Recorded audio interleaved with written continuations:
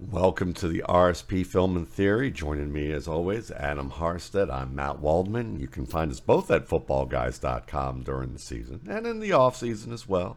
You can also find me at the Rookie Scouting Portfolio, mattwaldmanrsp.com. You can get that for $21.95 right now, and or at least pre-order it, and it'll be available April 1st, and then also 1 week after the NFL draft for your dynasty, rookie, and redraft needs.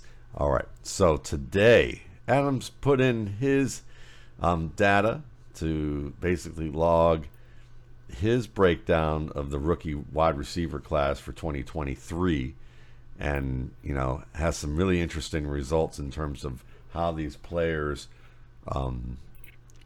fare compared to the historic data that we've seen that we've also seen. So we've got a lot of fun stuff to talk about. So tell us a little bit about the model for those of us who, aren't as familiar about it, where they can find it this year at Football Guys when that's going to come out. And, we'll dive in. Yeah, so we're going old school today. This is about the only piece of truly original data or analytics I produce. So today we are as a throwback, we are the Film and Data podcast once again. So I noticed probably about 10 to 12 years ago when Pro Football Focus was kind of doing their thing early on that their yards per route run statistic wound up being kind of a pretty good statistic. It had a lot of face validity. Like, the problem with receiver efficiency statistics is that most of them aren't really measuring efficiency. Efficiency should be unit of production per unit of opportunity. A lot of people like yards per target because they're saying that the target is the opportunity for the receiver, but that's really not quite right.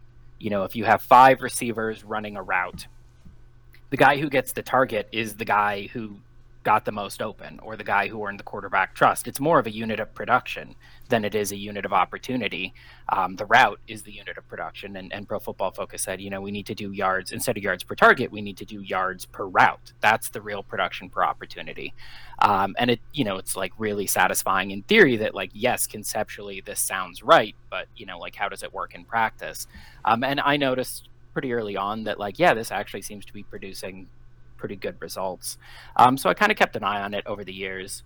And I noticed the tendency is that, rookies who cleared the 2.0 yards per route run threshold as a rookie, they almost always went on to have just phenomenal careers when they weren't derailed by injury. Like Hakeem Nicks and Percy Harvin both looked like superstars and then got injured and never really lived up to the potential. But by and large, the list of guys who cleared it was like a who's who of fantasy stars. And it included some pretty interesting names that you wouldn't think of as guys who had great rookie seasons, like Doug Baldwin, who was an undrafted free agent, but he still cleared 2.0 yards per route run as a rookie. And so I'd talk about it over the years. And then a couple of years ago, I said, it's time to sit down and actually do something with this. So I built a model that evaluates receivers after their rookie year, basically based on 2 terms. And the first is their yards per route run, or actually it's a touchdown adjusted yards per route run. I give them 20-point bonus for every touchdown. And the second is their usage rate, which I'm doing the number of routes they run per game divided by the number of passes their team throws per game. So it's basically what percentage of the time when your team is dropping back to pass are you on the field. And it weights the efficiency term, the touchdown adjusted yards per route run, twice as strong as the usage term. And it kind of puts them on the same scale and then does that weighted average. And I don't really know what I was expecting when I put it together, but it winds up being just really delightfully predictive, even ignoring draft position. You get the guys who are drafted late who show up high on this metric also turn into stars predominantly, and the guys who are drafted early who show up high on this metric turn into stars, and the guys who are drafted early who show up low on this metric, they're disproportionately busts. So there's a lot of face validity to it, which means you look at the list and you ask, is this list telling us what we want it to be telling us? And it does appear to be. So I've been running it for the past couple now, and I just entered. It's easily my most requested feature of the year. I just entered the 2023 rookies. So how it's set up is that a score of 100 is perfectly average among all the qualifying rookies. That's everybody with at least 250 routes in their rookie year since 2006, which is as far back as I have route data. So if you score 100, that's basically saying you had an average rookie year among the qualifiers. I mean, there's a lot of guys who like only ran 100 routes, who like really 100 above average for all rookie receivers, but it's average for the guys who are actually getting serious playing time. And higher than that is better, lower than that is worse. Just as a face validity check, the top 4 seasons since 2006, according to this, are Odell Beckham Jr., Jamar Chase, Justin Jefferson, A.J. Brown. Exactly the guys we think of when we think of having phenomenal rookie seasons, and all 4 guys who went on to become not just stars, but superstars in the NFL. So I put all of this year's rookies in, and graded them.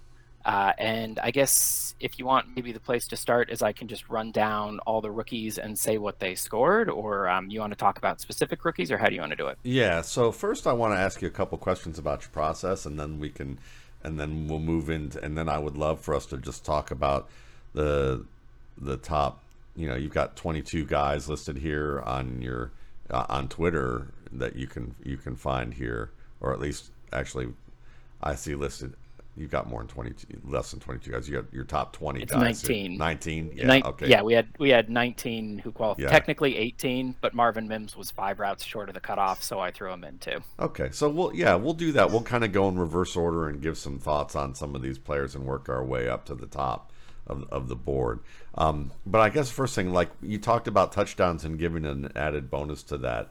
So, what tell us a little bit more about the rationale for why you're doing that, and because some people will talk about touchdowns being a hard to predict stat, right? Like so how does that play into this in a way that creates the logic that you have here? So I originally didn't have touchdowns in. I was just doing the yards per route run, and the model performed really well. Typically how somebody's going to be making a model like this is they're going to be running, regressions. They're going to make a change, and they're going to calculate the R squared. You're running a regression. For those who don't know, R is the correlation between one statistic and another statistic. So for instance, if you look at the US population, there's a strong correlation between height and weight. It's not a perfect correlation, but in general, you would expect somebody who is 6'2" to be heavier than somebody who is 5'8". I don't know what the exact correlation is. Maybe it's like 0.7. And R is always a number between 0 and 1. Or actually, technically, it's between -1 and 1, because if it's a negative relationship, then it's a negative correlation. But the closer you are to 0, the more it's saying there's no relationship between these two things. And the closer you are to 1 or -1, the more it's saying like there's a very strong relationship. And so if you take the R, or the correlation between two statistics, and you square it, you get R squared, which is said to be how much one thing describes the other. So if the correlation between height and weight is 0.7, you square 0.7 and you get 0.49. And so then that's saying about 49% of the variation in a person's weight is explained by their height. Like if you knew just their height, you'd be 50% of the way there to predicting what they weigh, which 50%, obviously that's not like, that's half. There's still a lot that's unaccounted for, but also like height is a big part of but this. It's significant, yeah. Right. And so typically somebody would make a model like this, and they pick the thing that they cared about, like say production in years 2 through 4. And they'd make various different versions of the model, and they check which one had the highest correlation. If I include touchdowns, does that improve the correlation? Does that not improve the correlation? And they will kind of tune the model to get the highest R and R squared possible. It's like a little game. You're just tweaking here, tweaking there, trying to get a high score. I don't really like doing that, because what happens then is it's something called overfitting, where you're fitting your model to the past data, but you're not fitting your model to the future data that you don't have yet. Like if a receiver came in today who was 5'2" and just had a phenomenal lights out season, and I'm running R squared, I'm all of a sudden going to find that like, oh, height, like height is now very predictive, but it's not necessarily more predictive. Like I wouldn't expect the next 5'2" receiver to come in and be great. Maybe that one guy was just an outlier. Yeah, the 6'2", 210-pound receiver thing that went on years ago was a classic case of overfitting, for the receiver position. Right. So if you're going to do it very cautiously, you can do this testing and trying to maximize R, but you should make it so that any extra variable you add should result in very large increases in your R. Because if it's just small increases, odds are that's just due to overfitting. But so I try to avoid for as long as possible even running these correlations, and I mostly just rely on face validity, which is you look at a list and you say, does this look like a good list? And so I ran the list without including touchdowns, and I ran the list including touchdowns, and I looked at the two lists and I looked at the differences between the lists, and I'm like, does including touchdowns improve the score of the guys who were good and hurt the score of the guys who were bad? Does it generally make this outcome look better? And it did. The reason I used 20 points for a touchdown is because it was calculated in the hidden game of football back in like 1989, the value of a touchdown. And if your listeners are familiar with adjusted yards per attempt or adjusted net yards per attempt, those are very old statistics for quarterback efficiency. And the adjustment in it is they give a 20-point bonus for every touchdown and a minus 45-point penalty for every interception, because that's what it was calculated as being worth back in 1989. I think with changes in the league environment, that's if we calculated the same calculation today, it probably wouldn't come out as being worth 20 points. But 20 points strikes me as one of those like good enough, close enough sort of things. And it doesn't make a huge difference. You think about it, like a rookie with 800 yards and 10 touchdowns, like his adjusted yards when you add the touchdown bonus, that's only another 200-yard bonus. Like a huge touchdown season, that's only a 25% boost. Same receiver with 800 yards and 4 touchdowns, he's still coming in at like 880. The 20-point bonus is a relatively small one. Yeah, it sounds like a good example of that, even though it's not a wide receiver. If you were doing it for tight ends, Hunter Henry's rookie year would have, you would have looked at the number of touchdowns he had, where I believe it exceeded Antonio Gates, and he was really basically kind of like a sucker fish off of the shark that was Antonio Gates. You look at his composite, it was probably still fit within what his career was like.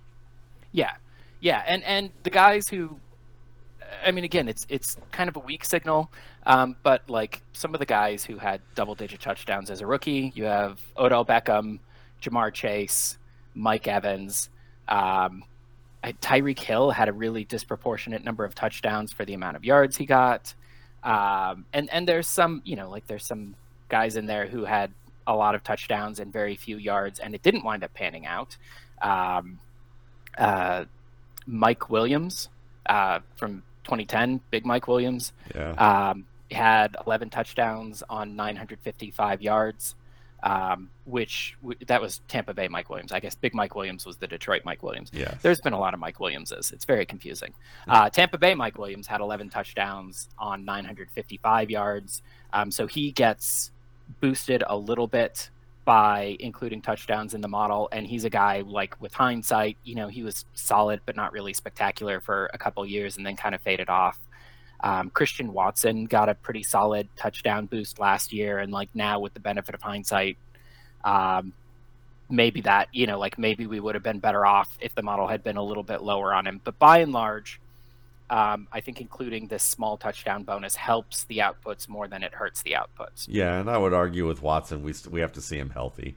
So yes, for sure. So that's certainly the case. So okay, so thank you for the explanation with that. And that that's awesome, because it does make a lot of sense. It gets into the ideas of overfitting that I think is important and gives people an idea a little bit more about R squared and how that goes. So let's get to some of these players. Let's start off with the bottom of this list and look at the 3 players really the four. Let's see, one, two, three, four, five. Let's say five players at the bottom of this list. Quentin Johnston, Jalen Hyatt, Xavier Gibson, Cedric Tillman, and Tyler Scott. And just from looking at this list, the first thing that I notice when I look at these players is all of them had multiple quarterbacks to work with on that list during the season. They didn't have a singular starter through the season due to injury or poor play or both. So I find that just kind of fascinating. I don't know if that correlates, but I just thought I would add some color to that list. For sure, and I do think that quarterback quality is going to be a confounder here. But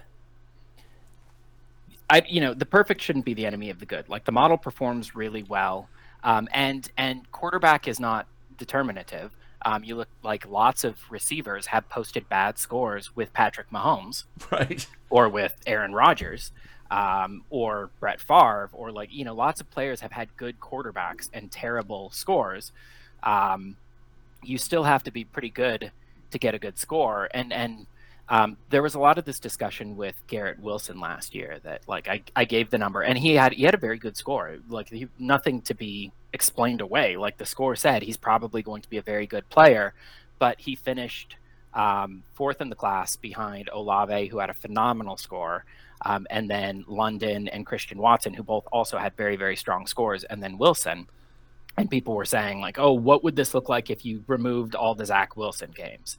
And I said, first of all, you can't remove the games for Garrett Wilson without removing the games for every other receiver. Right. You can't. That's not a valid comparison anymore.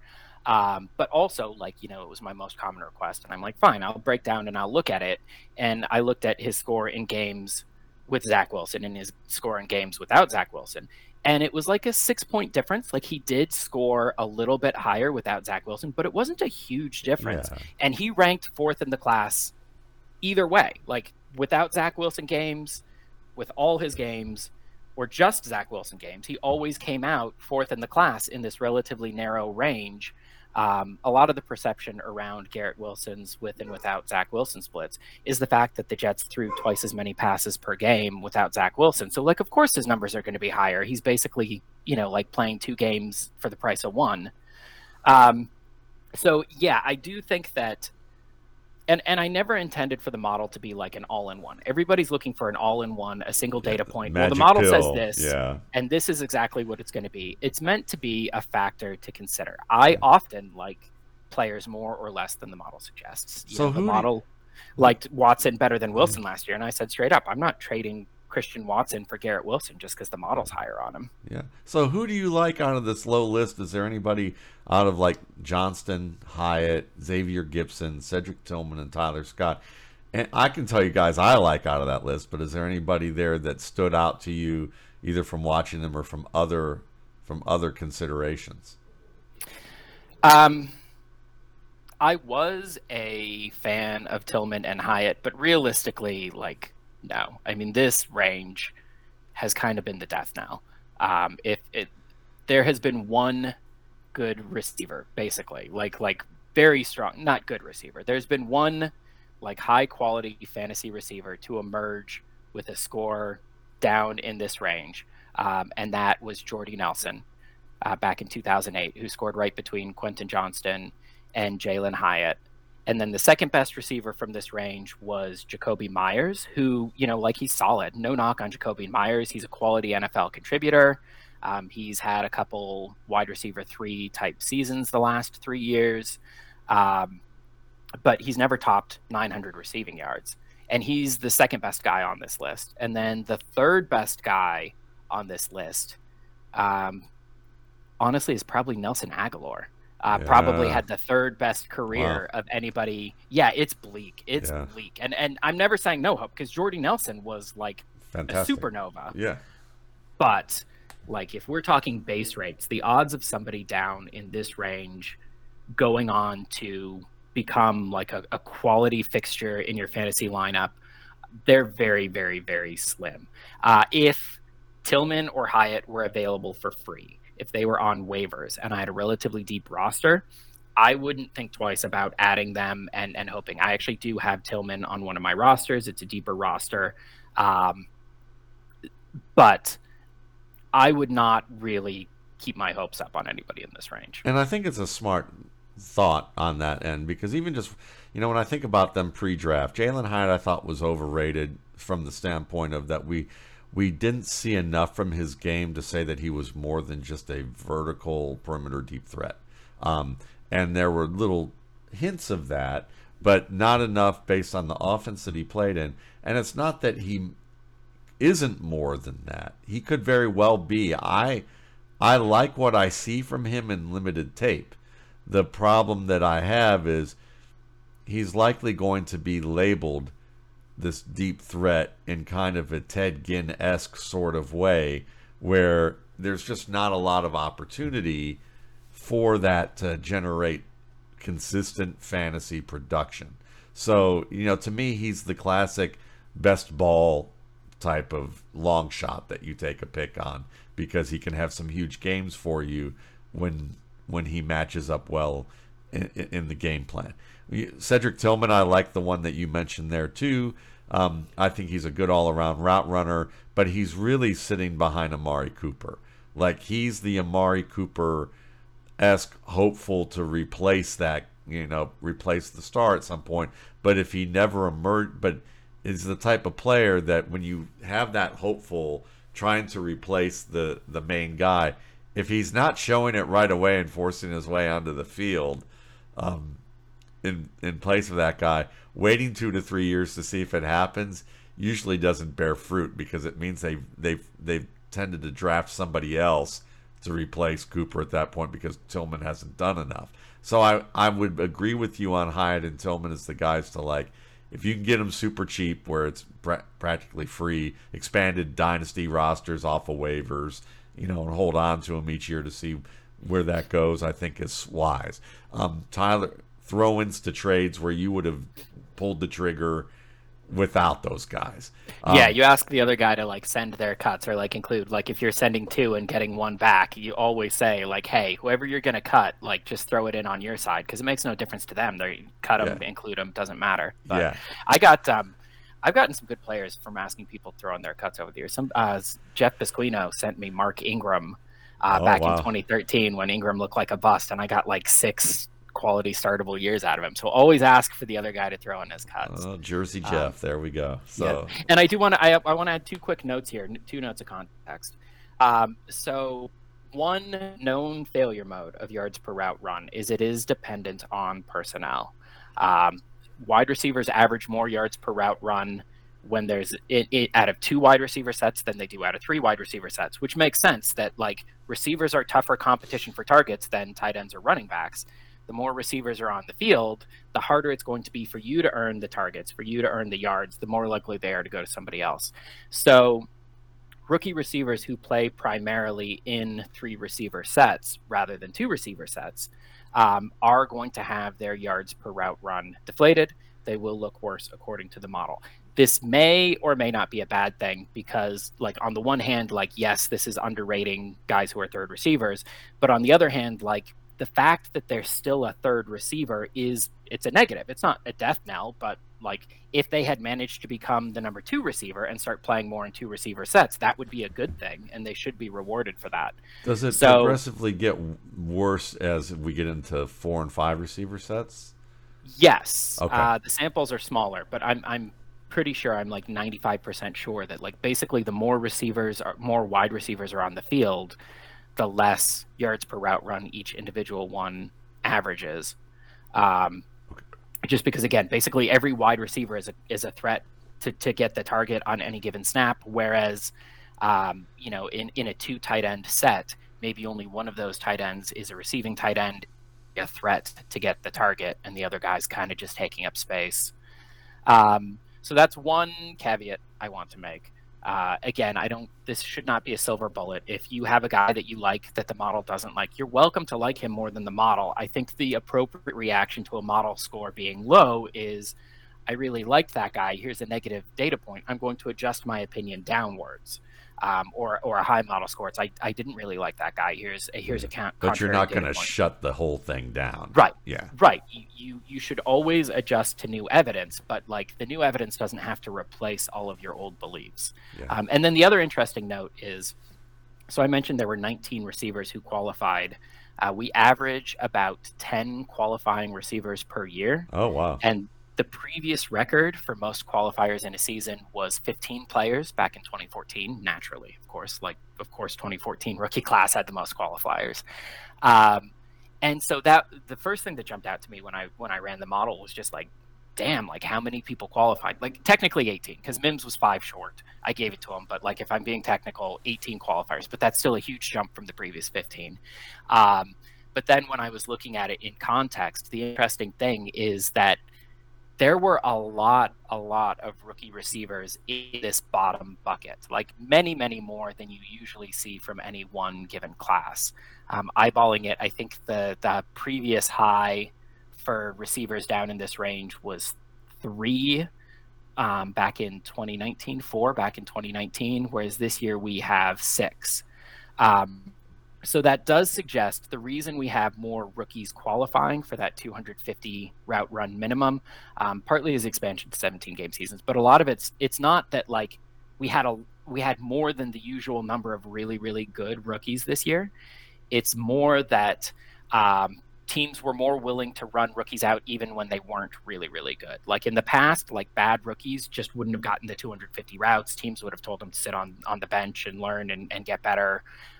Whereas this year, it seems like teams were more willing to throw guys into the fire, whether they were ready or not.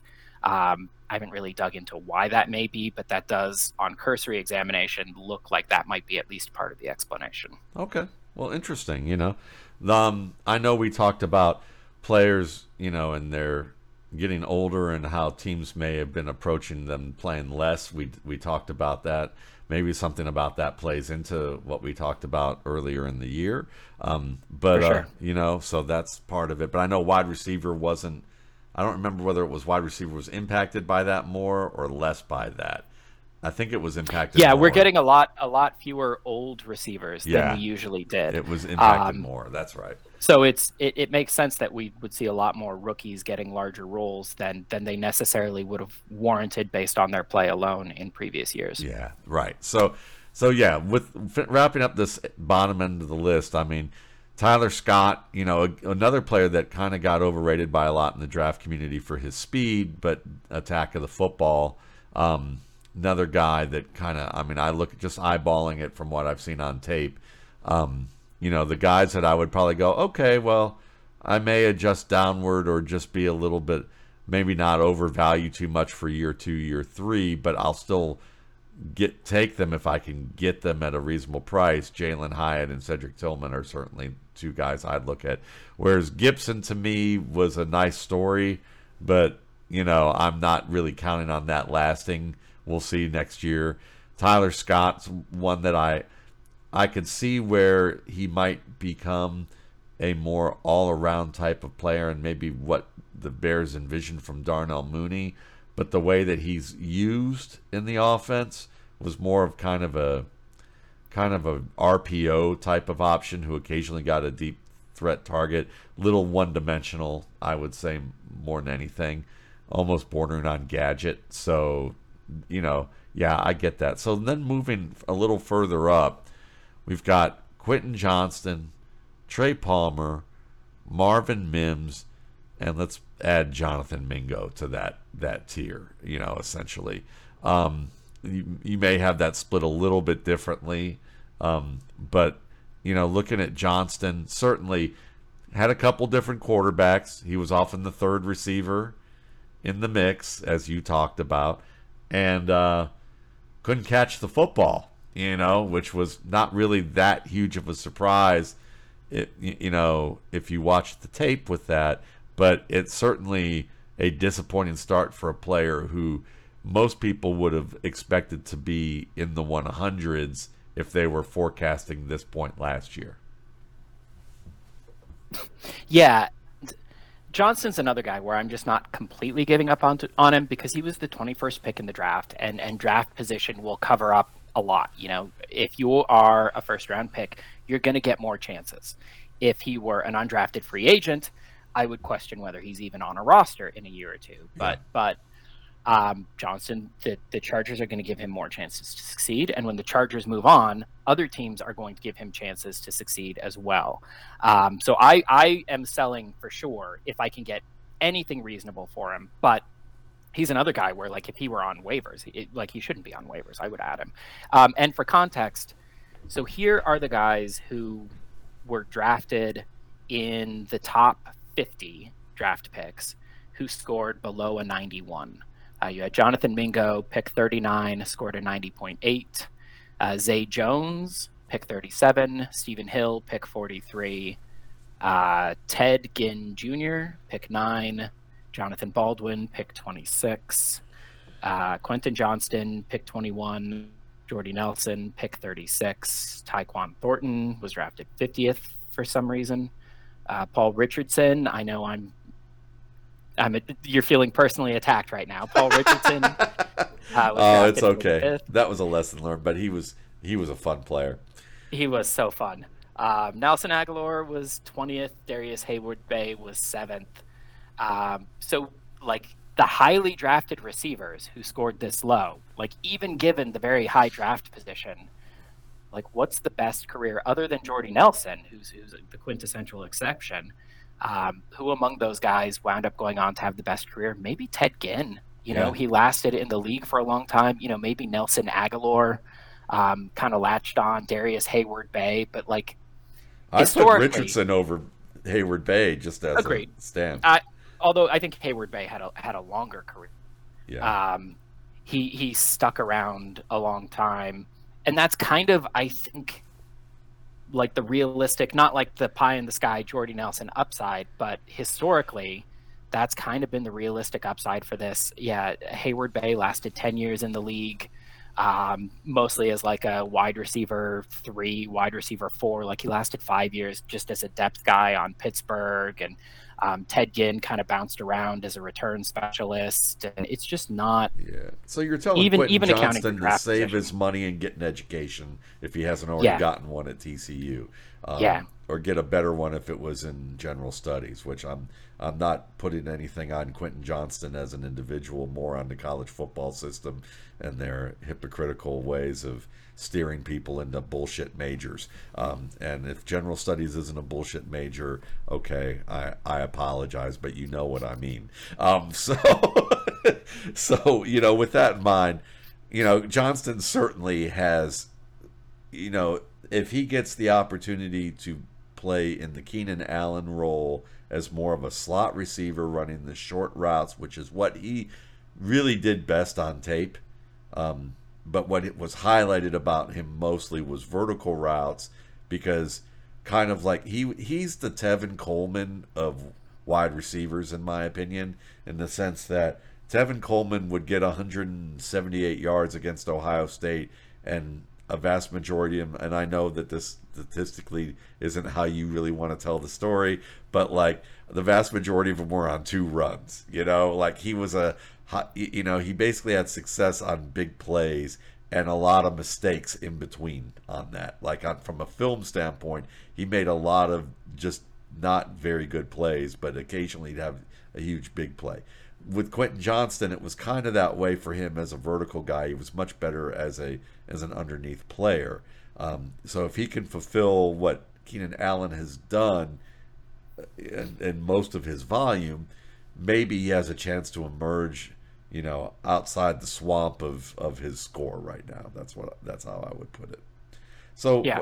what about, you know, Trey Palmer? You know, Trey Palmer to me, when I watched him, was kind of more in that Tyler Scott kind of mold, a guy who lots of athletic ability, couldn't catch the football well. He looked like he caught it pretty well this year compared to what he did at Nebraska for a couple of years. I mean, I thought he dropped every kind of ball imaginable in between big plays, but his score isn't like great, but still, considering his draft capital, you know, if he's sitting on your roster in a deep league, you're going to hold on to him and see what you got unless something better comes along.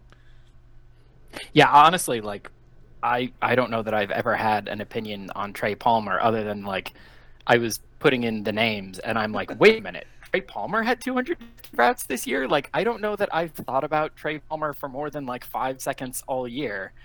Um, He was one of those guys I continued to, like in my replacements column on Fridays at Football Guys. I would consistently go, should I look into Trey Palmer as someone to recommend as a matchup this year? No, but like it happened like at least 6 times during the year where his name came up for like 5 seconds and was like, nope, I'm going to find somebody else here because with the and he's going to third, be a guy fourth who's receiver. right. Yeah, he's going to be a guy who is probably hurt more than most by the whole like bias against wide receiver threes, and not like that's not a knock on him that he's not Mike Evans or Chris Godwin. Yeah, There's not a lot of teams that have a top two that is that good. So if you want to mentally kind of give him a little bit of a pass for the low efficiency score, I think that's totally reasonable. We'll get to another name in a little bit where I think the same thing. I bet you can guess who I'm going to mention, but yeah, I don't want to spoil. We'll get there in a little bit. So yeah, I don't really have any thoughts anyway on Trey Palmer. yeah. I don't think I've ever like thought about adding Trey Palmer. He just kind of exists, I guess. Yeah, I mean, no offense to exactly. Trey Palmer. Yeah, Like just from a if you're fantasy listening, I'm perspective. sorry. I'm sure you're a lovely person. I hope you have all the best in life. But like I only have so much mental bandwidth. Yeah, I hear you. Trey, you're not yet on the fantasy radar, my man. That's all we're talking Prove me about wrong. here. Please, Yeah, please, please, please prove me wrong. and certainly 5-star prospect, great return player, good after the catch. He made some really tough catches this year that I was surprised he made because he dropped a lot of those same types of catches at Nebraska. So it looks like he's kind of working on some things and may be able to continue developing. So you just want to watch for whether the hands remain consistent with this guy. If they do, and he continues to get more looks, then he may be one of those exceptions. Marvin Mims, well, look, to me, when I look at Marvin Mims, I go, just from the eyeballing it, and I didn't study him after after the draft. Um, Loved him pre-draft, but like with the Broncos, what I keep hearing was the narrative, and I kind of bought into that a little bit without heavily researching, is they just didn't put him on. They refused to put him on the field, and when they did, he made big plays. Like he was good in the isolated moments that he had. Well, obviously, he had enough routes to qualify, but he was Technically, no. yeah. He was 5 short, but I added him Okay. anyway. Yeah. Yeah. So that's good to know because I look at him, he's the guy outside in the bottom half of this list that I look at and go, yeah, this is worth noting, but for my level of weight worth noting is more like a feather in this case, whereas maybe with Cedric Tillman, it might be like a 1 pound dumbbell or something a little heavier. But yeah, for Marvin Mims, I'm kind of, to me, noting is more like maybe a post-it note. Yeah, But his yards per route run, if you look just at the efficiency term, it was basically completely average for the sample, yeah, which surprised me a little. I think he kind of faded a little bit early in the year, like early on or later in the year. Early on, he had like a couple big plays, which when your sample is small, like a couple big plays are going to skew it a lot. I thought he would show up a little bit higher on the quote unquote efficiency term. But average isn't bad, like it's not, but you're exactly right. The problem is just that he didn't get on the field. Even accounting for the fact that Denver only threw 513 passes all year, which was very surprising from a Sean Payton offense. Like it was just a very low volume passing offense, and he couldn't really get on the field. He gets hurt a little bit in the efficiency for being the wide receiver 3 and suffering from that wide receiver 3 effect, sometimes even the wide receiver 4. Although I will say the inability to beat out Mike Evans and Chris Godwin is not quite as damning as the inability to beat out Cortland Sutton and Jerry Jeudy, who are, they're fine talents. They're NFL caliber receivers, but they're not exactly Mike Evans and Chris Godwin. yeah. Though I would counter that Sean Payton is a stubborn son of a gun who and again, this is all narrative, so please take this with a massive grain of salt with what I'm saying here. It's not really a great counter argument to what Adam's saying, but he's a stubborn son of a gun who also seems to be as a coach bringing in his guys because he brought Mhm. in a lot of wide receiver retreads from New Orleans and even gave one of them playing time. The big former running back out of Texas who they had in New Orleans. I don't remember his name, but he had to stop in New England. But I know that guy saw the field a fair bit this year too. So But I will say too, Peyton has not historically been a guy who's shy about giving rookies playing time. Marcus that's true. Colston shows up really high. Kenny Stills got a bit of run. I think Meacham got a bit of run as a rookie. So Yeah, I don't think it.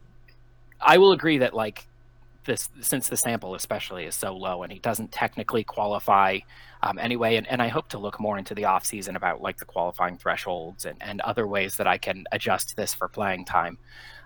But I do think that the sample is the smallest and the least compelling on Mims. I was just kind of curious to see where he checked in, so I threw him in. cool.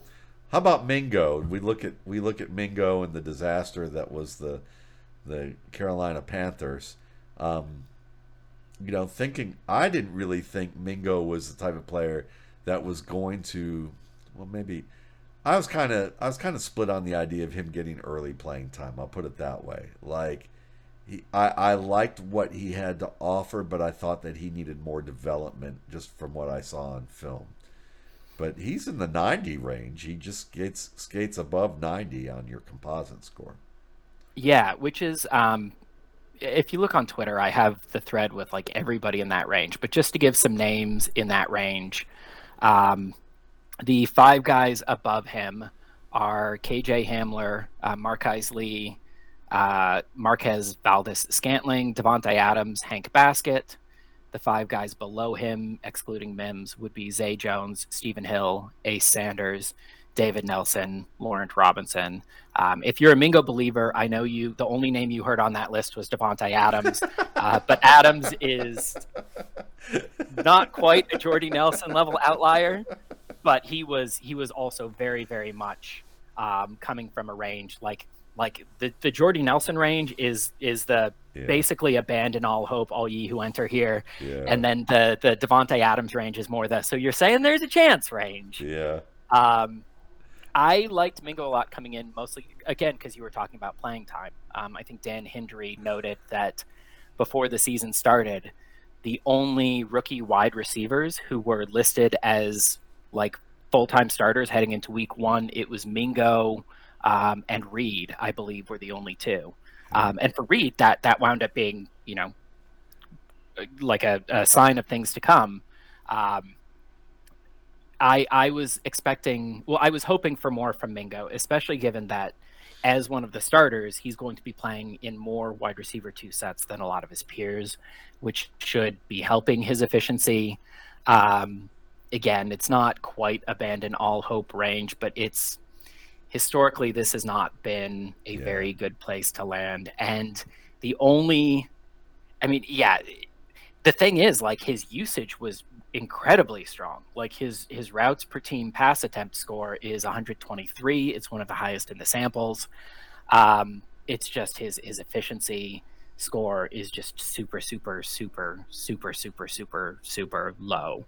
Um, like bottom 15 in the super. sample. Well, yeah, Yeah, it's and again, we talked about quarterback quality, and that is something that has to be discussed in this context.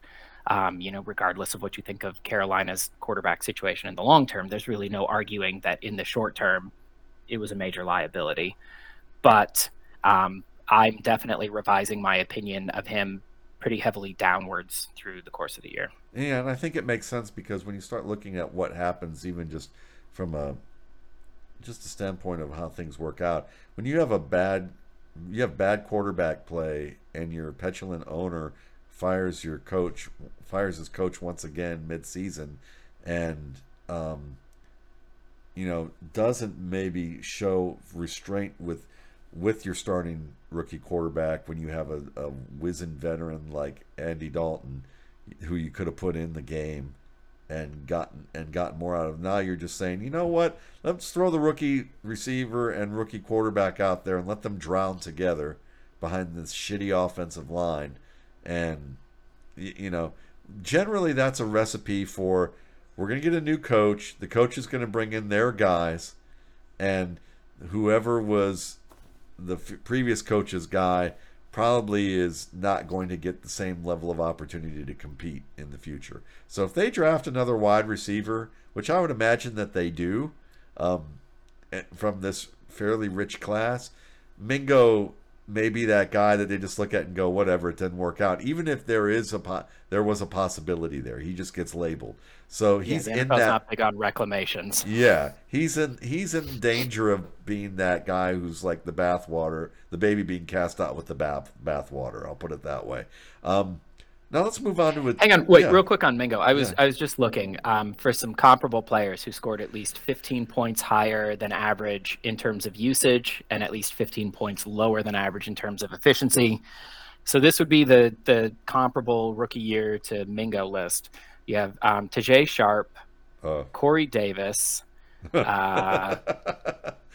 Zay Jones is actually probably the most comparable player, and they score right next to each other, and they have very, very, very similar profiles.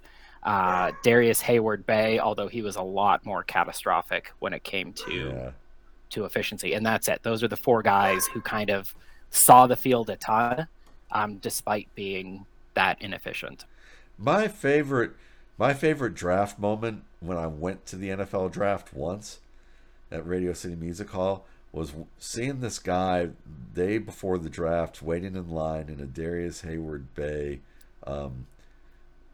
Jaguars jersey. And he was there all night because we went there at night too to see what was going on and pass out football guy stuff. And then that day I sat up in the stands and he was 3 rows in front of me in the balcony in Radio City Music Hall. And the minute that the Jaguars picked someone other than Hayward-Bay, he pulled off his shirt in protest, threw it on the floor, and stormed out of Radio City Music Hall. And I thought, motherfucker, you waited like all night, all day and all night out there. That had to be a very uncomfortable day. And you lasted what, like 5 picks, 7 picks? I don't remember what pick they had, but you didn't even get 10 picks in, and you left, So I and that's weird too, because wasn't Hayward-Bay considered a reach? Like, weren't people projecting him to go, and he wanted Hayward-Bay to go higher than he did? Yeah. Okay. Yeah. So and then Shoot listening your shot, to guy. listening to people in New York talking about football in that peanut gallery up there had me laughing. Yep. For sure. So that said, we got a little bit of a higher tier now. 97, 97.1, 97.5. We've got Jackson Smith and Jigba with 97.1. Demario Douglas at 97.5. Douglas is actually a little higher than I thought he would be. On this list, and you haven't. I think you thought, I saw on Twitter, you thought he'd appear higher than he did, and he's actually lower than you thought. And Smith and Jigba, I think we both thought would be higher. I thought Smith and Jigba would get to play the Cooper Kupp role, and he would be among the top 3 receivers this year of the rookie class. I think he showed some real moments, but he didn't get real opportunities. His quarterback didn't play quite as well. He was the 3rd receiver in an offense that I would say struggled this year as a whole compared to what they did last year. But to me, I look at Smith and Jigba in this, and this is more of a post-it note moment for me than it is an elephant dropping down on my chest. Yeah, and he's the other guy I was alluding to earlier, where he also is hurt from primarily playing in 3 wide receiver sets with Tyler Lockett and DK Metcalf. That's not really a knock on him. You wouldn't really expect anybody to be necessarily, you can hope somebody would dominate targets with those other guys on the field, but realistic expectations, you would think he would struggle with that. His usage was above average. The big problem was just the quote unquote efficiency, the yards per route run, or the touchdown adjusted yards per route run. Yeah.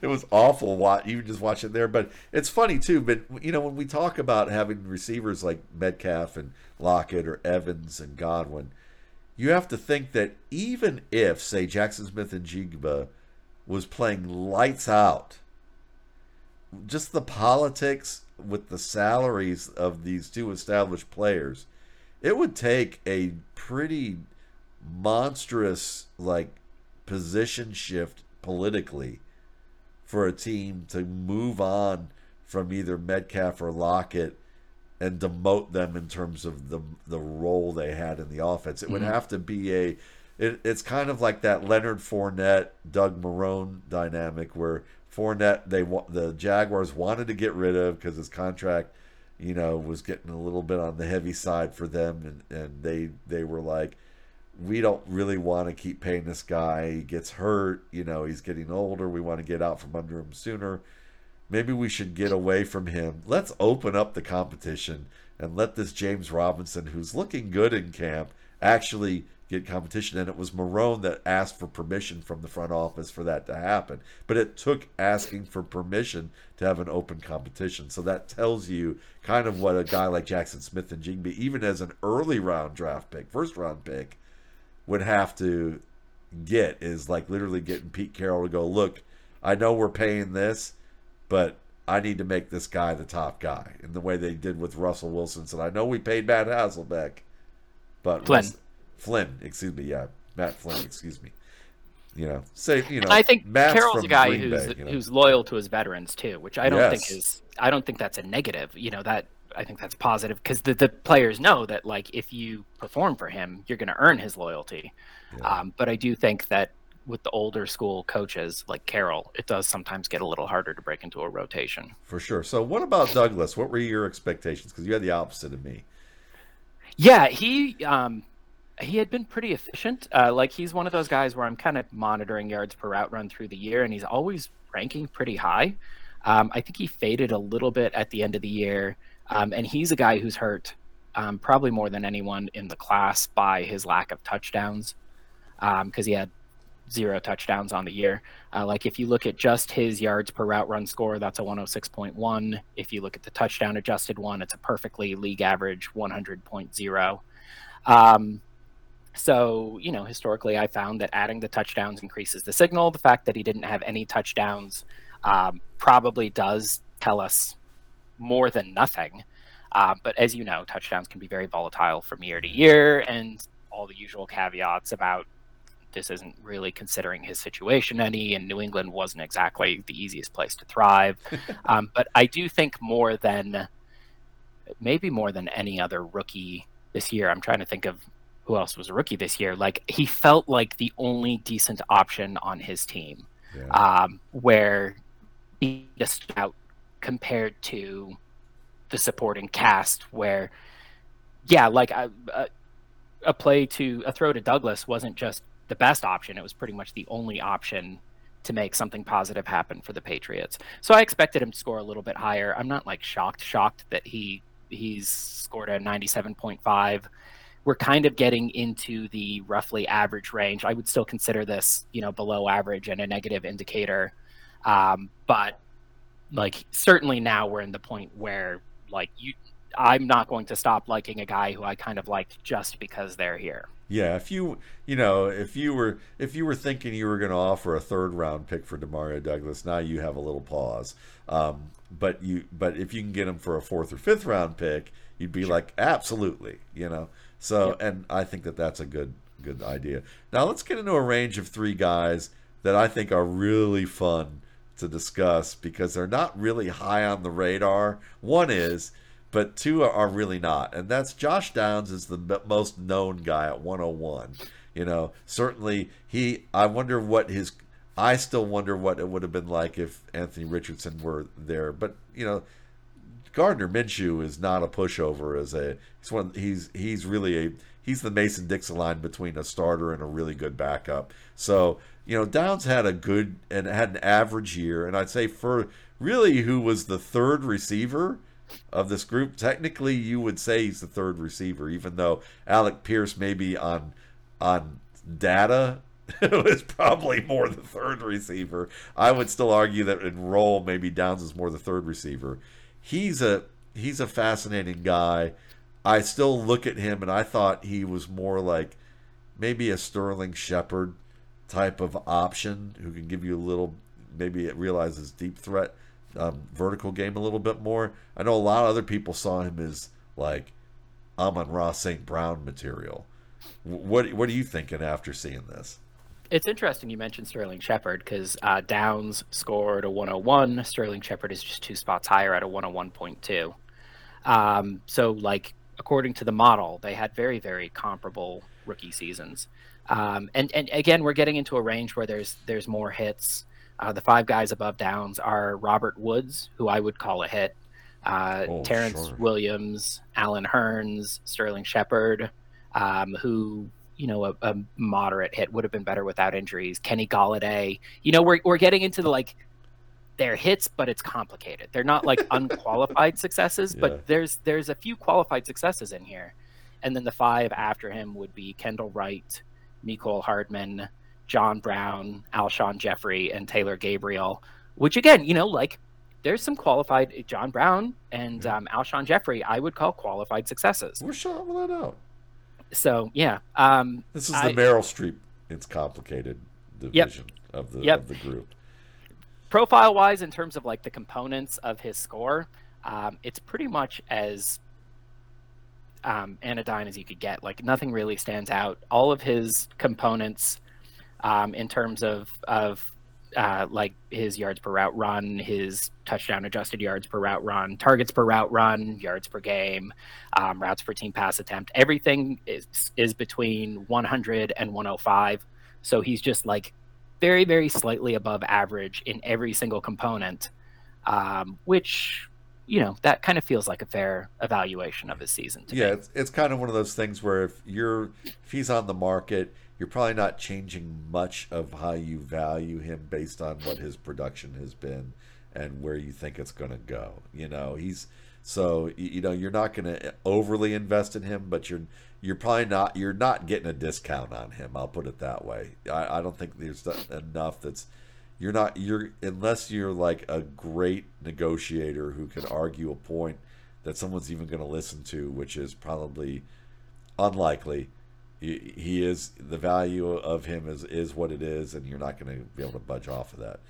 Now, Michael Wilson, certainly a favorite here. What pre-draft, I saw him as kind of a Michael Thomas, aspiring to be a Michael Thomas type of player. Good route runner, has really strong moments with his hands, but unlike Michael Thomas, really weak moments too. Got injured a lot in his college career. Thomas has been injured a lot in his pro career, but physical.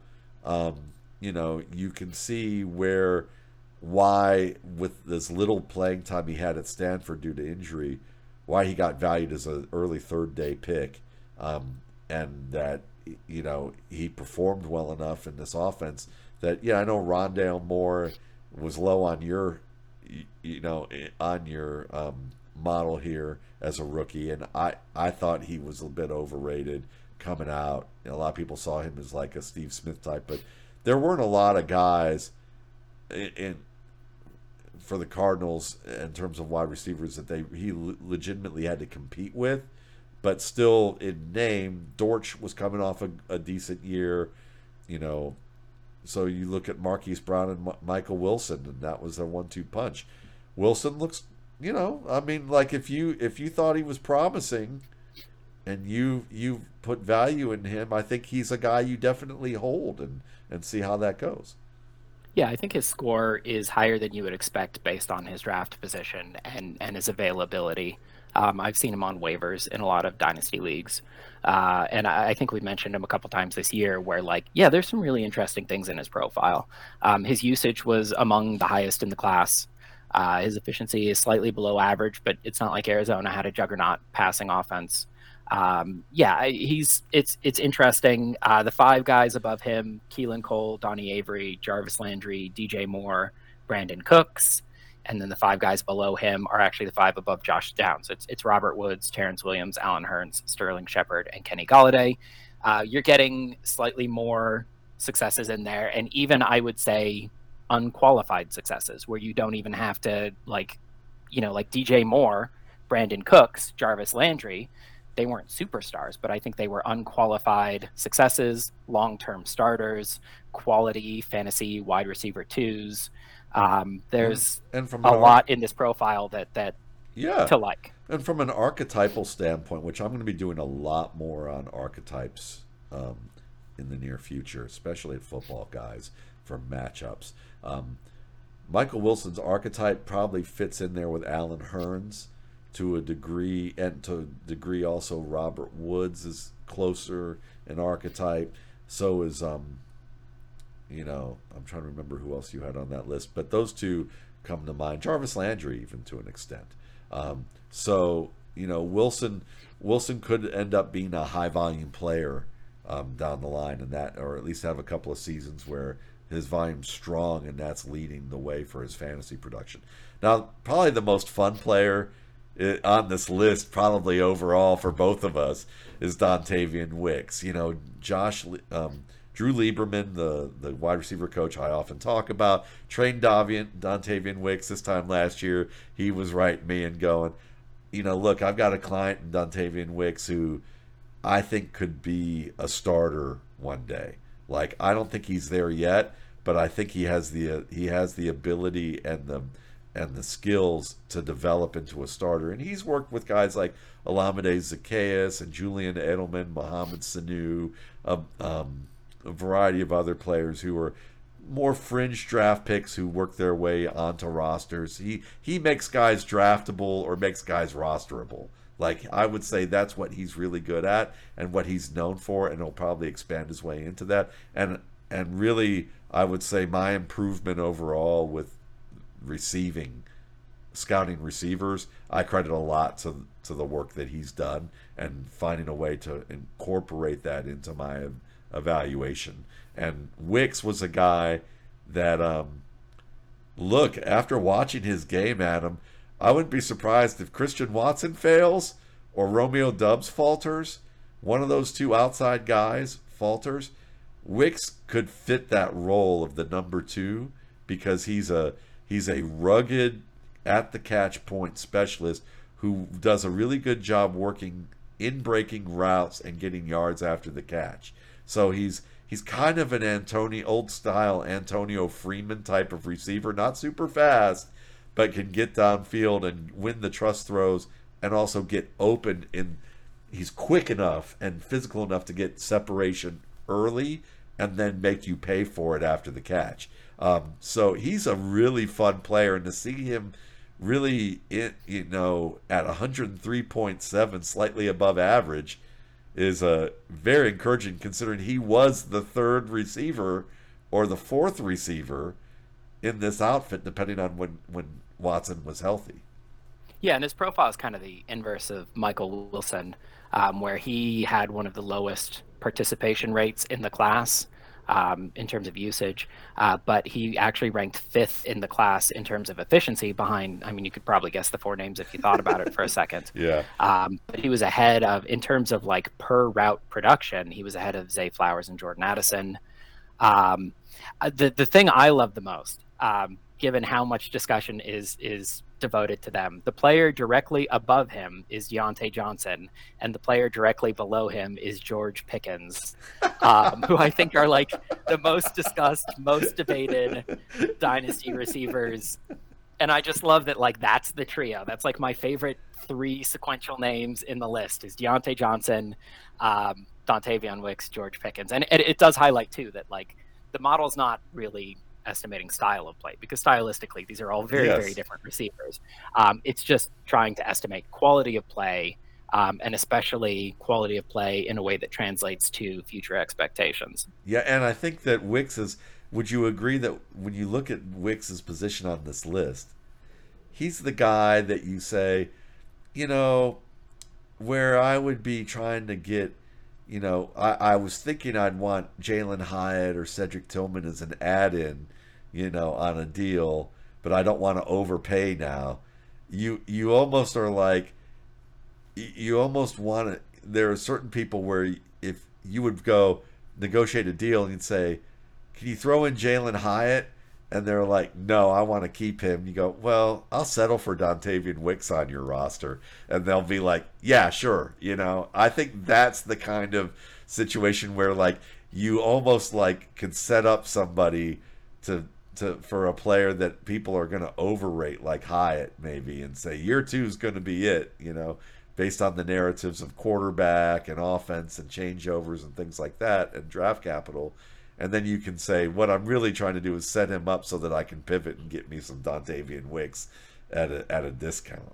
I think Wicks is one of the first guys on this list who I would like trade for as a target. Like, not I'm Yeah, not trying to get him as a throw in, or I'm not like, oh, there's like 3 players on your roster that I like. I don't know that I'm quite there yet. Like, I'm not going to be yeah, like, hey, I want Dontavian Wicks. I'm going to make an offer for Dontavian Wicks. right. But I think we're in the territory where you're like, I've got 2 or 3 guys I like on your roster, and Wicks is one of them. And he's not like an afterthought to the trade. He's a part of it. Yeah, I don't think there's any question in terms of model score versus market cost that Wicks is the guy who jumps out as the biggest buy recommendation by the model. Because like obviously Puka Nacua, no spoilers here, is going to score very highly in the model despite being a late draft pick. But like Puka Nacua, I would say is a little underrated by the market, but he's still rated very highly. Whereas Dontavian Wicks, now we're getting into the territory where like successes are not uncommon or surprising, and yet he's being valued in the like throw-in territory. yeah, and this is going to be a fun one because the next tier of guys I'm putting it in based on the color coding here. We'll say, Jordan Addison 107.6, Zay Flowers 110.4, Jaden Reed 111.2. And when I look at Jordan Addison, I had a laugh because just like I mentioned this off the cuff about Josh Downs and Sterling Shepard, my comp for Jordan Addison was T.Y. Hilton. And T.Y. Hilton and him are literally like next to each other on your model in terms of their score. Certainly a guy that, is he going to be a superstar? Probably not. Is he going to have some borderline wide receiver one seasons? I think there's some promise there that could happen. Yeah, and now we're getting into the range. There's kind of a big jump between where Wicks was and where Addison was. I think now we're kind of getting into the range where, like, before I'm saying like, oh, it's not surprising if we get some hits in this range. Now I would couch that more as like, oh, it's not too surprising if we get some misses in the range, but I think like hits should be more the expectation. We're definitely getting more hits than misses at a score of Addison's at a 107.6. The 5 guys above him: Torrey Smith, Santonio Holmes, Denarius Moore, Calvin Ridley, T.Y. Hilton. I would say that's 3.5 or 4 hits.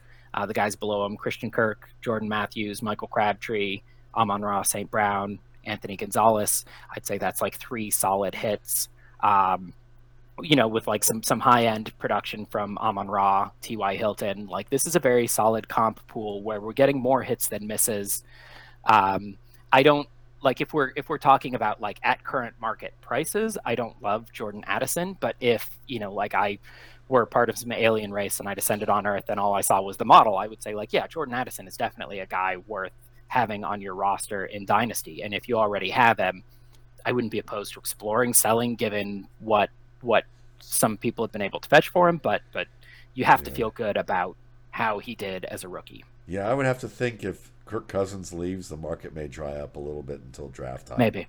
You know, um, Zay Flowers. Listen, love the player, love the potential he and Lamar Jackson may have. On the same token, I would say relative to the rest of the players who are higher on the board, and we'll just give it away: Reed, Rashee Rice, Tank Dell, Puka Nacua. Maybe I would still value Flowers over Rashee Rice, maybe. Um, but when I look at Flowers on this list, I just wonder how much Lamar Jackson's game is going to improve on the outside. Now I've seen some data, or someone pointed out on Twitter recently when I mentioned this before, that Lamar Jackson's numbers look really good on perimeter throws this year. But I'm asked what depth, and I think what I got was like promising, but maybe not fully complete. So I'd have to go back and look at that. But I have minor concerns about Zay Flowers, but not enough for me to like veer from the idea that he's someone I need to have on my roster, and if I can get a good deal for him, I'm going to do it. Yeah, like if Addison was in like a 60 to 65% hit range, Flowers now are more into like 80% hit territory. Like this is Yeah, very promising. Like the evidence is that Flowers is probably going to be a very good, if not great, wide receiver. His efficiency is not really what people would think it would be. Like he's more slightly above average on efficiency, and he's getting pulled up just by having a ton of usage. Um, I think revisiting, we had the Drake London versus Zay Flowers discussion early in the year where I begged people, please don't trade Drake London for Zay Flowers. I think the market on them, I haven't checked in a little bit, the market on them probably has them really close or maybe Flowers slightly ahead. After seeing the whole year, there's no question to me that London had the more impressive rookie year. And London is, I think he's like 6 months younger still. So I'm still on the London side of it. Now that we have a larger sample, I'm a bit more confident in Zay Flowers, where I'm sure. not going to be like, it's a complete mistake to trade London for Flowers. I Yeah. think the risk has been reduced. The downside risk is largely reduced. But um, he's a very good rookie season. Maybe not quite as good as the hype, but it would not surprise me at all if it turned out that his supporters were absolutely right and he did wind up becoming like a top 10 dynasty wide receiver. Well, the three best players after the catch in this draft, if you ask me, that were wide receivers were Zay Flowers, Tank Dell, and Jaden Reed. And Jaden Reed was one of my three biggest post draft values in the rookie scouting portfolio, where I do the rankings with tiers, and I rank and tier over 200 players, and I take their their ranking that I re-rank based on where they got drafted and who they got signed by, and look at ADP for drafts in May.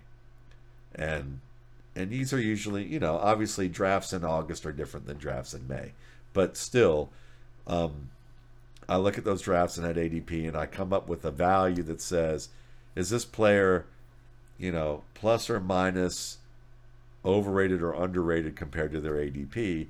So I give you kind of like a window of value to say, look, if you think like me that Nick Chubb is the best running back in this draft class, but he's got a late second round ADP, then that means that you can either take the risk and wait till late second round and hope you get him, or based on the number I'm giving you, you can get value at him at, say, mid second round, or even early second round if you really believe, and still wind up with a player who is going to exceed expectations, even if you pay a little higher than the ADP market rate, so that you make sure that you get him. So Jaden Reed, Puka Nakua were two of my three um, biggest draft day values in rookie drafts last year, in the top two tiers of top 36 players, put it that way. Reed, third receiver, really, to begin the year, you would have thought. But now, really, when you look at what he did, and then there's the element that I know you're going to talk about, is the fact that he can run and that they used him in a Debo Samuel esque sort of way in some regards, really added to his value. But to me, I thought Jaden Reed was like a Stephon Diggs starter kit, but he has that running ability too. And I thought there was a chance he could be the best receiver on this team within a year or two. It's looking like he's trending that way. Yeah, for sure. He only scores a tiny bit higher than Flowers. I would prefer him to Flowers straight up. Yep. I kind of wavered back and forth on that, but I'm kind of coalescing on like, yeah, I think I would prefer Reed to Flowers straight up. And then especially considering the relative market on both. Flowers is not really a compelling buy to me. He might even be a bit of a sell. But Reed, if Wicks is not the biggest buy in this class, it might be Reed, just given where he is. And you mentioned the rushing. This score does not include rushing. I quickly looked because I was surprised he actually ranked as low as he did. He's not low by any stretch. He's 32nd out of like 190, 100, 200 qualifiers. Um, I was expecting him to show up much higher, and I think a lot of that is because I'm mentally considering his rushing as well. And so I quickly looked at all the rookies since 2006 who got like 40 targets and 60 rushing yards. And Flowers, I have to say, he just missed that cut. I think he rushed for 58 yards, whereas Reed was solidly above it. I think he had about 120 rushing yards and 2 more rushing touchdowns. Reed did. And there's a lot of like really great wide receivers on there. CD Lamb shows up on there, Deebo Samuel, Percy Harvin. And so I do think the fact that he was as involved in the running game is probably a positive signal above and beyond his model score, which, yeah, again, to put some context, here's the 5 guys. Here's everybody from 33 to 40 in the model, which will be the 5 guys above Reed and the 5 guys below Flowers and the guys in between.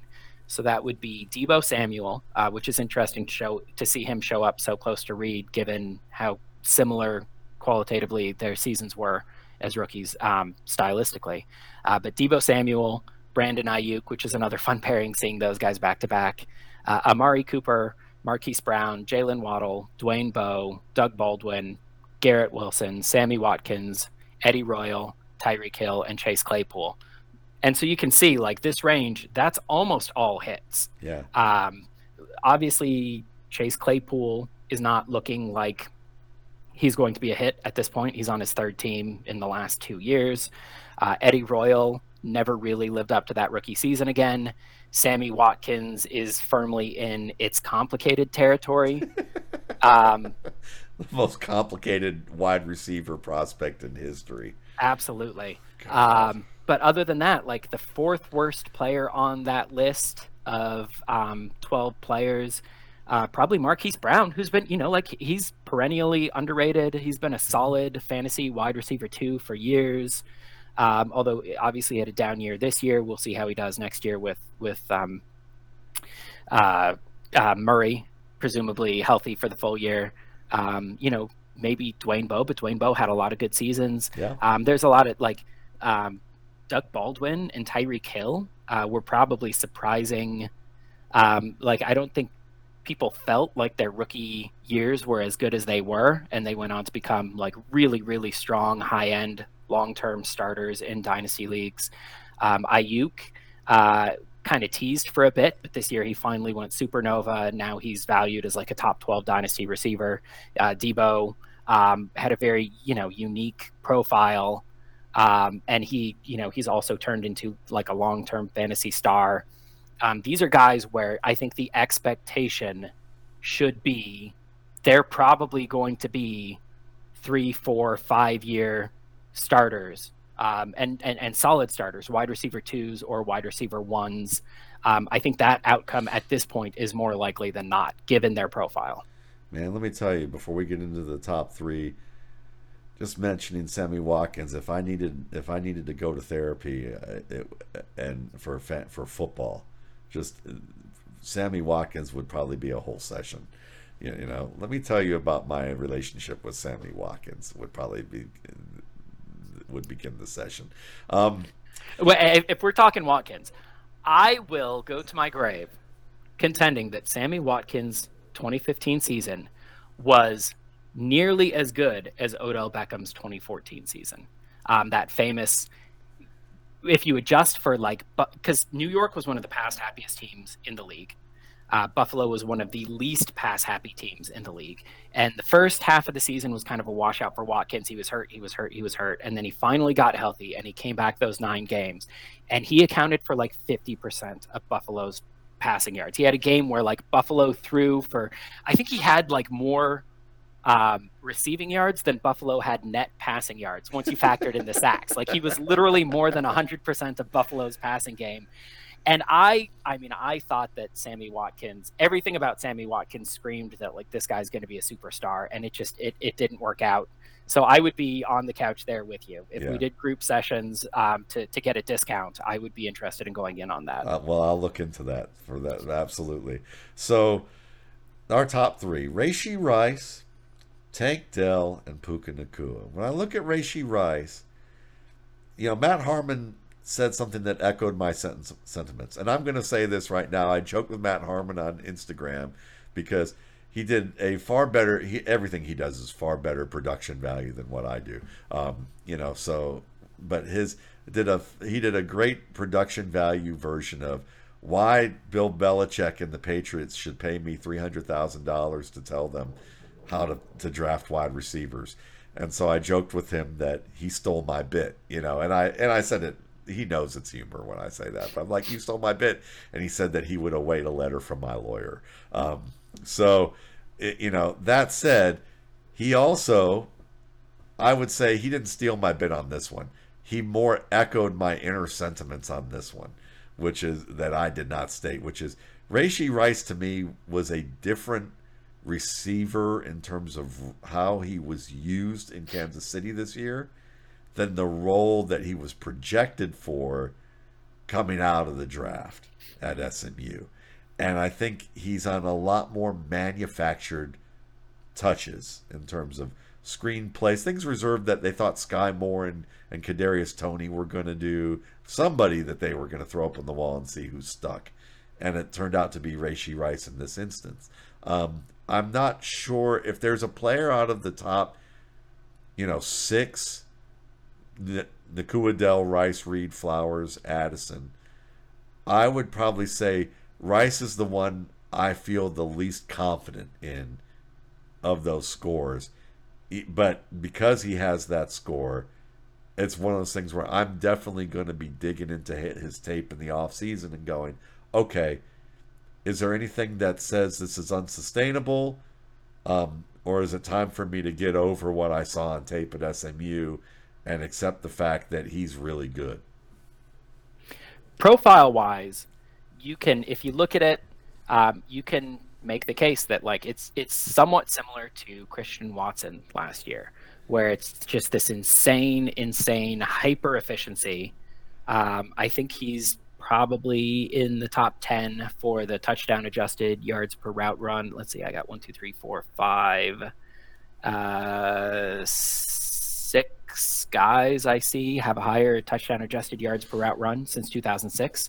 And Christian Watson is one of them. He finished just ahead. I was saying, people were asking about Rice about a month ago, and I was saying, like, right now he looks like Christian Watson. He's got about the same route rate Christian Watson had last year. He's got about the same efficiency Christian Watson had last year.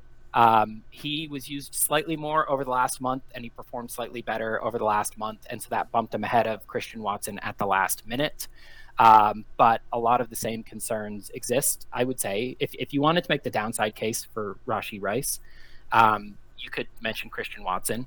But we discussed Watson last year, and you can't like cherry pick. Yeah. Like, yeah, the comps for that Reishi Rice, Christian Watson, in terms of usage and efficiency, like there are some negative comps there. You could mention Anthony Gonzalez, and Gonzalez has another case where like he was playing with a Hall of Fame caliber wide receiver, a quarterback, as a rookie who made everybody around him hyper efficient, and he didn't get on the field much, but when he was on the field, he was used in a very specific way that highlighted his strengths. He didn't need to be a complete player, and so that's why Anthony Gonzalez looked so good. But other guys who make that list, who have that similar like low usage, high efficiency, Tyreek Hill, Percy Harvin, Chris Godwin. So there are some really, really, really strong positive comps, and there are some really, really concerning negative comps. It's a very high variance profile, but on the whole, I think it's a very positive one. So I agree that if you told me one of these top 5 guys was going to turn out to be a bust, I would bet on Rice. But also, if you told me one of these top 5 guys was going to turn out to be a perennial 1,500 yard per season receiver, the next Tyreek Hill, I would probably bet on Puka or Tank first, but I think Rice is more likely to be that guy than say Flowers or Reed are too. It's a very high variance profile. In terms of clustering and where I draw boundaries, I would lump Rice more in with Reed and Flowers, in that like very, very, very good rookie season. Whereas the next two guys, I would do one tier above and two tiers above. I know just looking at the score, he's probably closer to Dell than he is to Reed. Um, no, he actually checks in a hair closer to Reed than he does to Dell. But just in terms of where I would draw the boundaries, he's kind of towards the upper limit of that very, very, very, very good rookie season. Um, and if you want, I'll do the same, like the five names above and the five names below. Like Sure. if you want the argument against Rashee Rice, the five names above are Mike Williams from Tampa, who we mentioned earlier, Juju Smith-Schuster, Kelvin Benjamin, Hakeem Nicks, and Michael Thomas. Where like obviously Thomas was a superstar, Nicks got hurt. It's complicated. And the other three guys were, they were solid, but they weren't anything to write home about. So if you wanted to make the negative case for Rashee Rice, those are the comps you want to use. And if you want to make the positive case for Rashee Rice, the five guys below him are Stephon Diggs, Percy Harvin, Cooper Kupp, Christian Watson, and Devontae Smith. Nice So list. yeah, it's a range that produces a lot of really, really productive players. And I get the hesitation, and I think there's some really valid concerns. But on the whole, this is the type of player who you want to be invested in because the rewards are so wildly disproportionate. So it's funny because looking at my list from the post draft of like where I had guys over or underrated, I had Puka Nakua's underrated by 14 draft spots. I had him, and I had him at 31st at the end of my second tier. So it wasn't like I'm sitting here telling you, go get Puka Nakua. He's the Nick Chubb of running wide receivers. That wasn't that kind of hit. But it was a guy that I said, look, if you're at the at the end of the third round, you could get. I wouldn't argue with you for taking Puka Nakua. You can actually get him at the end of the fourth round and still get value from that pick. So that's an example of, again, for the RSP post draft, why I do what I do. The other guy, Jaden Reed, I had him 14th. I thought he was underrated by 8 draft spots, so you could probably get him at the end of the second round as opposed to the early second round if you wanted to trade down and get him. Marvin Mims I had underrated by a few picks as the 13th receiver. That hasn't worked out early on so far. Michael Wilson underrated by 2 spots at 29th. So he was about on par with his draft spot. Tank Dell I had on par as basically you can get him at the early third round. Keishon Butte I really messed on that one so far. I had him underrated by about 7 spots as the 19th receiver or the 19th pick off the board. And I'd say my worst call was Rashee Rice. I thought he was overrated by 19th draft spots, and I put him, at 44th on my board of players. So like a late fourth round pick for Rashee Rice, and he was ranked around Parker Washington, Andre Yosivas, Justin Shorter, and Charlie Jones. So yeah, I want to look and see how sustainable that is, but I certainly got to look at that and say he certainly outplayed that and got the role that was great for it. Now, Dell, I'm with you that Dell probably belongs in that tier, where you got Rice belongs in the tier with Reed, even in usage wise, manufactured touches. Runs are manufactured touches to some extent for wide receivers. So with Reed getting that, Rashee Rice probably belongs there. But Dell was fascinating because the only real knock on Dell from a qualitative standpoint was size. Like, is he big enough? He played big. He had some catch issues, a little bit in terms of attack. But look, he played great when he was on the field. And it definitely shows. So he and Nakua, those two guys. I mean, it sounds to me like those are guys that you feel like they're set it and forget it dynasty options. If I were drawing boundaries in my model, which not always the best practice, that this is a continuous variable where like more is always better. But if I were to like group people into buckets, I would say that a score between 110 and 117 is this is a very, very good rookie season, and the expectation should be long-term fantasy starter. And that spans from Garrett Wilson scored a 110, Drake London scored a 116.9, and then Flowers, Reed, and Rice are all going to be in that bucket with a lot of the names I mentioned as their comparable players. And then the next bucket I would draw, there's actually a big gap after London at 116.9. The next name is at 118.5. And between like 118 and 123, this is the bucket I would call the fantastic rookie season. Like just legitimately like electric. And I would never say can't miss territory, but like this is the area where I would be extremely surprised if we just wound up with like an outright bust, an outright miss. And here's the names in that range. Mike Evans, 122.4. Chris Olave, 121.6. Marquez Colston, 120.6.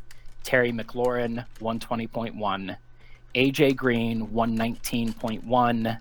Keenan Allen, 118.6. Julio Jones, 118.5. So historically, it hasn't missed. The closest thing to a miss in there is Terry McLaurin, who's put up a lot of really strong fantasy seasons. He's kind of tailed off in recent years. We'll see if Washington ever gets a quarterback. I know that's been the hope for like his entire career. But like he was among the league leaders in receiving yardage through X games for like the first 3 years of his career before he started slowing down a little bit off the pace, not through any fault of his own, but just because of quarterback play. And that's like the downside in this bucket is Terry McLaurin. Other than that, like every single one of those guys was like multiple top 15 fantasy seasons. Obviously Olave is still pending, but like certainly trending in that direction. This is a range where like there just haven't been misses here. And there's upside. Like it's not that they're all solid. Like Julio Jones, one of the most valuable fantasy receivers of all time. AJ Green, like a perennial all-pro contender. Keenan Allen, like, is still going strong. So Tank Dell's in that bucket. And naively, just looking at, I like him less than a lot of players in that bucket for reasons we discussed, I believe, last week. Just in terms of, like, I think Nico Collins is doing more of the dirty work in that offense. I do have some concerns about his size and how he's going to hold up. And but the results, I don't think there's really any way to argue that like we should not be super high on Tank Dell and his prospects. Just the historical comparable players is pretty much bulletproof. Yeah, no, well, listen, this was an awesome show. We appreciate you being able to. My dog's applauding, I believe, So, but and as a box safety, I think he doesn't want to have to cover any of these options. No, you want to do? We'll do. I mean, there's not much that needs to be said Puka, but I think the one question I had about Puka was there was always a big four rookie receivers: Odell Beckham, Jamar Chase, Justin Jefferson, AJ Brown, and the question was whether Puka would be able to join that big four. If you were wondering, like, yeah, to me, there's no question. So I mentioned Evans was at a 122.4. Puka is at 126.1. He's like an entire tier above. He's at the bottom of that, but at this point, I'm saying we've moved from a big four to a big five. Just in terms of production and profile, you don't need me to tell you. Puka Nakua's rookie year was absolutely bulletproof. Yeah. So awesome stuff. You can find more of this at Adam's column at Football Guys. Obviously we appreciate you going into depth with this and getting a chance to just kind of discuss it from all different angles. And, tune in next week. We'll be doing this during the off season. We may have some weeks off in between here. There is a month that doesn't exist for me on the calendar. So that may be, that may happen sometime after February and before April. But thank you again, and have a good week.